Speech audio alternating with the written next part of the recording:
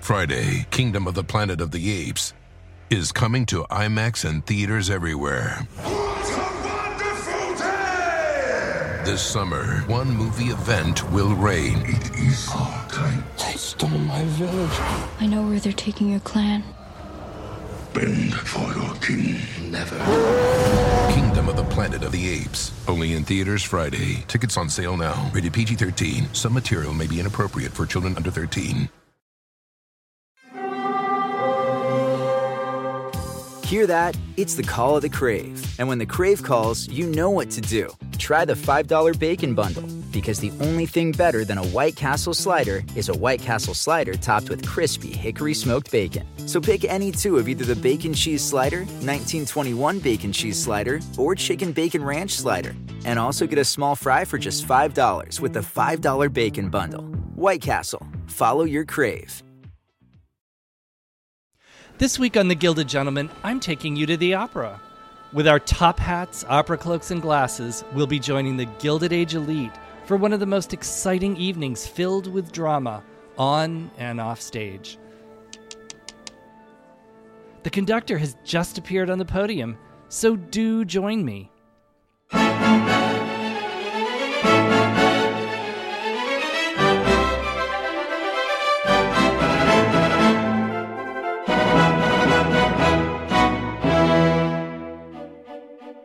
Hello, I'm Carl Raymond, and welcome to the Gilded Gentleman History Podcast, a show in which we take a close look at America's Gilded Age, France's Grande Belle Époque, and the world of late Victorian and Edwardian England.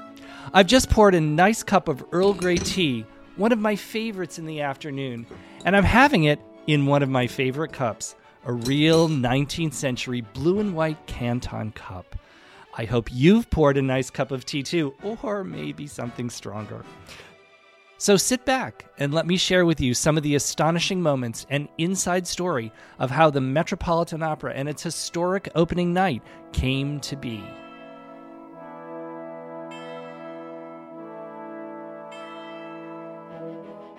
On September 27th, 2021, today's current Metropolitan Opera had its opening night of the 2021-2022 season. And of course, what an incredible chance for celebration after this long period of darkened theaters and not being able to hear glorious music live for what has seemed so long. This opening night this year was filled perhaps with even more anticipation. The opera performed was itself a New York premiere by a new composer at the Met. And as you can imagine, the audience turned out dressed in their best to return not only to celebrate that historic moment, but also to celebrate a return to live opera. But today, I'm taking you back to another opening night. In fact, the opening night, when over 130 years ago, the history of this great opera house, the largest in the world, really began. The grand white marble opera house that you see today as the centerpiece of Lincoln Center was not the first incarnation of the Met. In fact, the first Met, the one that we'll be talking about today, was located farther downtown, just below what is now today's Times Square, and began long before the Broadway Theater District came to be. That very first opening night, October 22nd, 1883, was fairly warm for a New York City October. The Gilded Age socialites who attended that night had returned to the city from summers on the Riviera, ere had closed up their cottages in Newport for a glittering winter season of balls, dinners, and theater in New York. Inside the brand new theater, there was a palpable air of anticipation and excitement. Alva Vanderbilt was no doubt drumming her bejeweled fingers on the edge of the parterre box where she sat in her white brocade satin studded with pearls. She was waiting for the opera to begin, and the curtain was late. Gowned, bejeweled, diamond-studded ladies and sleek, elegant men in white tie were still making their way from their carriages into the lobby and getting settled in their seats. Alva sat in one of the 72 gilt boxes with a fine view of the stage. The best seats were in the 3 tiers of boxes that circled the sparkling auditorium.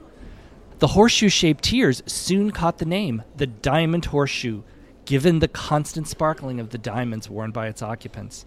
And one of the reasons that one came to the opera, after all, was to show off one's jewels. The color of the walls of the auditorium was actually changed 3 separate times in the early years of the theater to try to get the right background color to properly show off ladies' jewelry. The brand new Metropolitan Opera House had just been built on Broadway between 39th and 40th Street in what some felt were still the very reaches of civilized society. Most of the theater district at this point lay a bit more to the south, around Herald Square or even down to Union Square, but it was slowly, along with the wealthy, creeping uptown. The building of the Met, and indeed what made this opening night so significant in Gilded Age society, was that this was finally the chance for the newly moneyed industrialists, along with a few of the older guard, to show off their status as truly the financial royalty of not only New York, but of America. In the boxes around Alva, you could find more Vanderbilts, Astors, of course, Morgans, Goulet, Warrens, Goulds, and Roosevelts. Truly the most important names known to all as owners and creators of the very infrastructure of the country. These were the kings of the railroads, of shipping, transportation, gas, oil, and of course, banking and investing. These Gilded Age financial monarchs had wanted a showplace to prove to anyone that happened to be looking that they had arrived and that they too could compete with the great capitals and great fortunes of Europe. All the major European cities had their opera houses, and just recently, in 1875, Paris had opened the doors of its stunning, opulent new Palace of Opera, the Palais Garnier, standing majestically at the end of the Avenue de l'Opéra. It was an architectural dream that combined Baroque and Renaissance and classical elements topped with shining bits of gilded bronze. The stately presence of this grand theater signaled that Paris was a leading force in the world of music and culture and style. Well, the power elite of New York wanted the same thing, and having found land, the original idea was to use Vanderbilt land near Grand Central Station, but upon further investigation, this parcel along Broadway seemed perfect, and they broke ground. The architect, J. Cleveland Cady, had his challenges, since the goal of the new house was to offer the largest auditorium in the world, which it indeed did. However, that meant adjustments had to be made in the lobbies, stairwells, corridors, and backstage. The audience's experience of a comfortable, spacious auditorium was one thing, but to go backstage and see what singers and stagehands had to contend with was quite another. Throughout the Old Met's history from the Gilded Age up until the 1960s, stories of the lack of backstage space became famous, including the necessity of storing scenery outside the opera house, propped up along 7th Avenue, and singers, some very important ones, having to rehearse on the roof or even in the washrooms. The cramped spaces inevitably led to delays in set changes and in moving scenery. The great German soprano Lili Lehmann, who sang frequently at the Met in its early years, did not mince words in her assessment. The opera house was not equipped for the newest mechanical demands. No one was accustomed to work rapidly, and so every change turned into a trial of patience. It was delayed by requests like, "Please let me have another nail here. Please fasten these steps, this barrier, this carpet." Then everything was attended to at a snail's pace. I gave my own assistance everywhere so as not to be put out by a fall, or killed, or torn to pieces. At last, I became mistress of this incredible confusion. Oh, my friends, let me tell you, the last thing that you want is a diva trying to insert her will into scene changes and operations backstage. As to the exterior architecture of the house, Cady chose for his style a more Italian Renaissance influence built of decidedly yellow brick, which was intended to mellow to a softer ivory as the years wore on. Detractors and competitors of the Metropolitan were disappointed by the look of this new house, particularly compared to the opulence of the Palais Garnier, and in fact, it came to be nicknamed by those not pleased with the look, the Yellow Brick Brewery. It's interesting to wonder just what Alva Vanderbilt thought as she sat in her box waiting for the curtain to go up on the performance of Gounod's Faust that night. the fact that the new Metropolitan Opera existed at all was, in fact, well, one could certainly argue, due to her. Or, more accurately, the results of a particularly dramatic snit that she managed to get herself into. Alva, the granddaughter-in-law of the famous Commodore Cornelius Vanderbilt, and indeed, all the Vanderbilts were considered new money in Knickerbocker, New York. The point of all of this is that before the Met existed, New York's premier opera house was the Academy of Music, built mid-century in 1854 and located much further downtown on the corner of Irving Place and 14th Street. By the 1880s, the Academy was still elegant but a little shop-worn, but still put on grand opera with stars such as Adelina Patti and Christine Nielsen, who in particular went on to move uptown to the Met. But the Academy of Music was the stronghold of the old Knickerbocker families descended from the original Dutch and English settlers, and who made their money as merchants in early New York history, or later by investing in real estate and banking. One of the marks of holding a secure place in the mid-19th century post-Civil War New York was to own a box at the Academy of Music. The problem, of course, was that there were only 18 boxes in the entire theater, and that they were all taken, and they had been for decades, by Knickerbocker families, just like the pews of Grace Church just a few blocks away. Alva Vanderbilt wanted a box at the opera, and she felt that since the Vanderbilt wealth, which of course far exceeded that of some of these older families, more than entitled her to one. Having made a case to acquire one through her husband, William Kay, known to everyone as Willie Kay, she was firmly and quite simply turned down. Even the immediate dispatch of a Vanderbilt lawyer down to the Academy to see what could be done resulted in nothing she could live with, and thus led to the aforementioned snit. The upshot of this entire incident was that her husband and others in a similar situation, which included again the aforementioned Morgans, Roosevelts, Gallays, and more Vanderbilts, decided to band together, raise a hefty cash from subscriptions, and haul off and go build their own house with as many boxes as they wanted. And that, my friends, is exactly what happened. Alva got her box at the opera. And a whole new opera house to boot. The way it worked, quite simply, and as Joanna Fiedler describes it in her book Molto Agitato, the new Met was really just a set of box seats with an opera house built around them. It was the box holders who quite literally owned the Met, and then hired an impresario to present opera, the kind of opera they wanted to see. This, by the way, is not the way it works today. And the rage for opera throughout most of the 19th century was for Italian opera. And much 19th century Italian opera was glorious. The work of Bellini, Donizetti, and Rossini, which emphasized beautiful florid singing, and the works of Verdi, which brought a new sense of drama and theater combined with the music to the stage.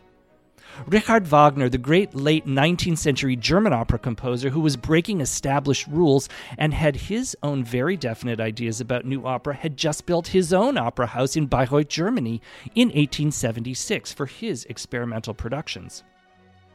But New York's passion for all things Wagner was still to come, and that first season at the Metropolitan, audiences heard only one, Lohengrin.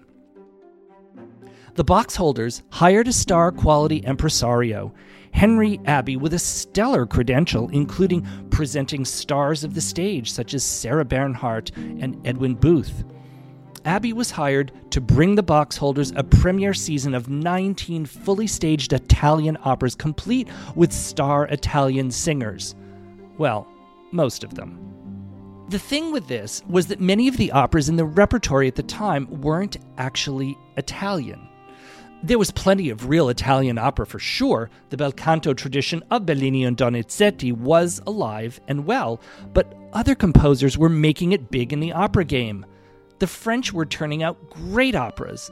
Gounod's Faust that opened the house, Bizet had written the perennial crowd-pleaser Carmen, and the grand spectacles by Giacomo Meyerbeer, less known today, were all written in French, and the new Wagner operas, along of course with some of those of Mozart, were written in German.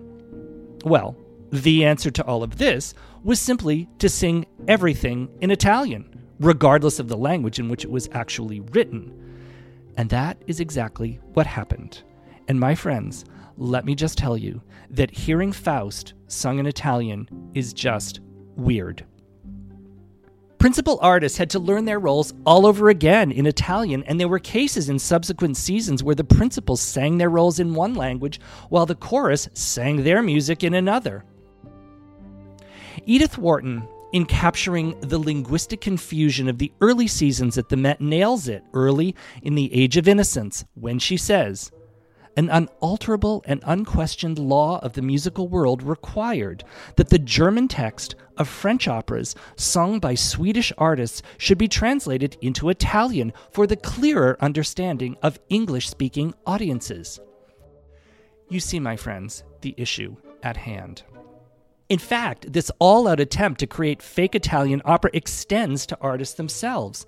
If you were born English or, God forbid, American, if you had any hope of a career whatsoever, you had to change your name into the most European and, of course, preferably Italian-sounding iteration you could, and then go out and conquer the stage. The bass baritone that sang Mephistopheles in Faust on that opening night at the Met was Franco Novaro, who in reality, and when he signed his contracts, became the plain old Englishman Frank Nash. One great dramatic soprano from my home state of Maine, who began life as Lillian Gower Norton, went on to conquer world stages as Madame Lillian Nordica. My only choice as a beginning singer once upon a time, had I been part of this crowd, would have been to offer myself up as Carlo Raimondi, of course, to great international acclaim. When the curtain finally did go up at the Met on that opening night, the audience heard a longtime New York favorite, Christine Nielsen, in the role of Marguerite, the object of Faust's affection. The Swedish soprano singing the role was singing in Italian. You see, Wharton wasn't kidding. And she had performed the role many times, even downtown at the Academy of Music, and truth be told, she was a little bit past her prime. But the offer that impresario Abby made her lured her uptown for a bit more continued fame and, of course, a better contract. One of the highlights in the opera Faust is the moment Marguerite, in her garden, finds a box with exquisite jewels left for her supposedly by an admirer, and sings one of the opera's most famous arias known as the Jewel Song. During the opening night, following her rendition of the aria, the performance was stopped, and Nielsen was presented on stage with a sash of golden leaves and berries in admiration for her success in the role. She, of course, in true diva style, proceeded to sing the entire aria again. Now, what I love about this story is that that very same golden sash from 1883, dug out of the archives, walked on stage again 84 years later during the final night of the old Met before its move uptown to Lincoln Center. This time worn by another great Swedish singer and oddly no relation to the early Christine Nielsen, but this time by Birgit Nielsen, one of the great 20th century dramatic sopranos.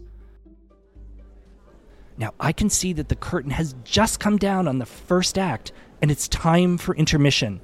I'm going to refill my cup, and I will be right back with you shortly. Friday, Kingdom of the Planet of the Apes is coming to IMAX and theaters everywhere. What a wonderful day! This summer, one movie event will reign. It is our time. They stole my village. I know where they're taking your clan. Bend for your king. Never. Kingdom of the Planet of the Apes. Only in theaters Friday. Tickets on sale now. Rated PG-13. Some material may be inappropriate for children under 13. This is a big year. The Ohio Lottery's golden anniversary. 50 years of excitement, of growing jackpots and crossed fingers. 50 years of funding for schools, of changed lives and brightened days. 50 years of fun. And that is worth celebrating. So watch for can't-miss promotions, huge events, and new games that will make the Ohio Lottery's 50th year its biggest one yet. Learn more at funturns50.com. Spectrum One is a big deal. You get Spectrum Internet with the most reliable internet speeds, free advanced Wi-Fi for enhanced security and privacy, and a free Spectrum Mobile Unlimited line with nationwide 5G included, all while saving big. For the big speed, big reliability, and big savings you want, get Spectrum One. Just $49.99 a month for 12 months. Visit spectrum.com/big deal for full details. Offer subject to change. Valid for qualified residential customers only. Service not available in all areas. Restrictions apply. An opera performance, at least for many of our Gilded Age socialites, was all about the intermissions. Now, it wouldn't be fair to say that none of them liked the music nor paid attention to the actual opera, but being at the opera was, after all, about being seen, which, if you were a man, that meant illustrating that you were a player in the financial arena and wanted to connect with similar men. And if you were a woman, more often than not, it meant that you spent the performance surveying the audience for an eligible, financially appropriate young man to whom you could marry off your daughter. And it was during the intermissions that all this went on. The boxes functioned as your encampment, that is to say, your office or your drawing room during the duration of the performance. And by the way, on opening night, the curtain, having finally gone up at nearly 8:30, finally ended as the principals finished their curtain calls at 12:30 in the morning. There had been 4 intermissions that evening. Each box had a door opening onto the hall of the tier, often guarded by one's own valet. When you entered, there was a small anteroom for cloaks and a small sofa on which to sit. A curtain separated the forward section of the box where the actual seats were to watch, and I do see that loosely, the performance. During a performance, the house lights were left on full blast at the request of the box holders, so you could survey the audience for possible social targets. Talking and laughing from the tiers of boxes could be quite audibly heard throughout the evening while the singers were singing. A woman rarely ever left the box. It was up to any gentleman to visit her. We see this actually in the opening scene set at the opera in Morton's Age of Innocence, when Newlyn Archer comes to see May Welland in her family's box, and in turn meets the Countess Olenska. It was the gentleman who traveled from box to box, paying calls, making contacts, or solidifying their own chances for marriage.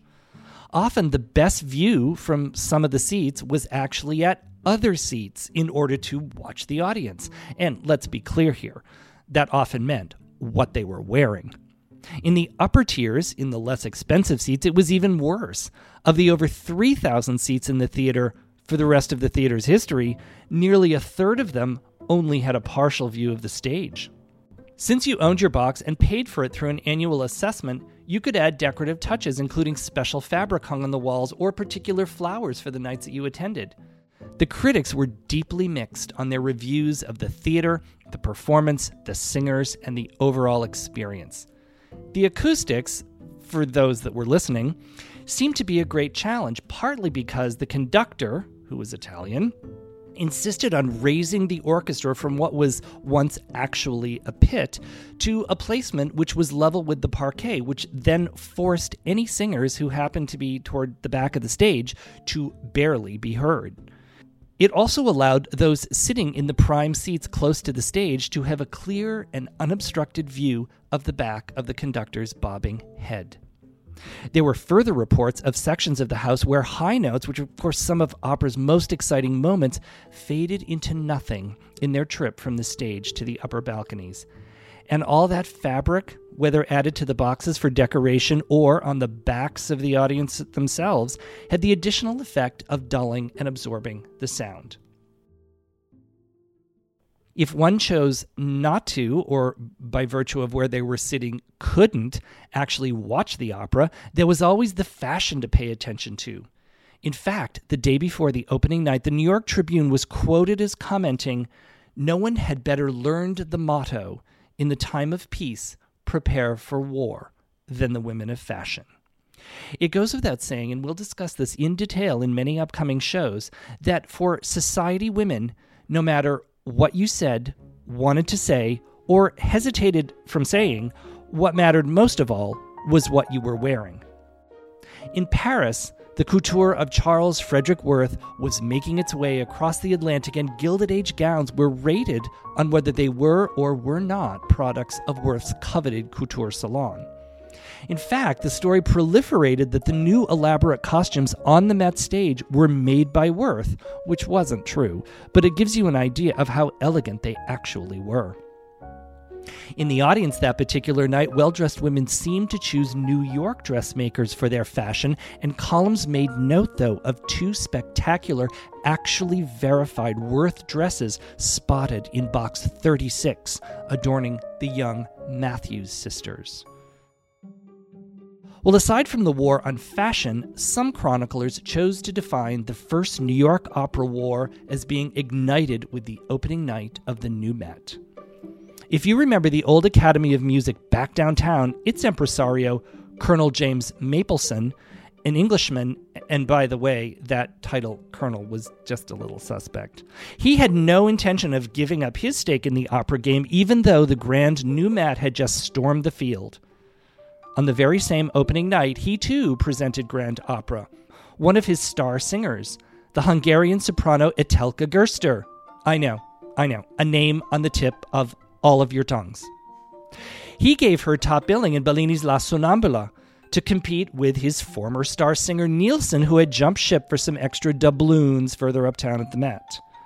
That night, elite New Yorkers had to decide where they would best be seen. Gerster's Amina at the Academy, Nielsen's opening at the new Met, or the other society event in town, the New York Horse Show at Madison Square Garden. One tenacious, socially grabbing climber, about which I promise you many more tales, was Mrs. Perrin Stevens, the former Marietta Reed. In order to make sure that she was seen by everyone, everywhere, managed to start out the evening at the Academy, slip out at intermission, duck into one of her friends' boxes at the Met, duck out once again, and put in an appearance at the horse show before the night was over.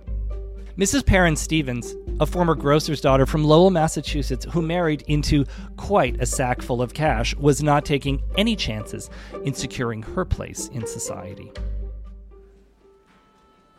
So it's fascinating for me to think of opening night at today's Metropolitan Opera, which moved to Lincoln Center and left the old house on Broadway in 1966. I wonder just what those Gilded Age socialites would think of our modern opening night. Of course, there is wonderful fashion to be seen and admired, and thankfully, one is not stationed immobile in one's seat for an entire evening anymore, and it is no longer the box holders who own the theater and determine the repertoire.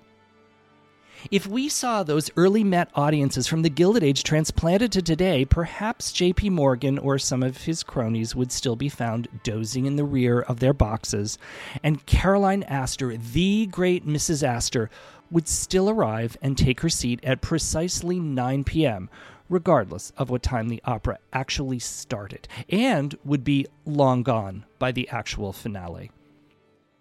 But what I love in an audience today, and even amidst all the glitter that did exist back then, there are those that come to the opera and celebrate an opening night filled with new singers, new compositions, and the excitement and power of opera. They come just because they love and are moved by the transporting and uplifting music. And to me, there's nothing more beautiful and golden than that. Thank you for joining me for Divas, Diamonds, and Drama, opening night at the Metropolitan Opera 1883, and join me every 2 weeks on the Gilded Gentleman History Podcast. I invite you to be part of the Gilded Gentleman and support the work I do to research and write and create each episode by becoming a patron of the show. I invite you to visit www.patreon.com/The Gilded Gentleman. I'll see you soon. And after all, what's life without a little glint of gold?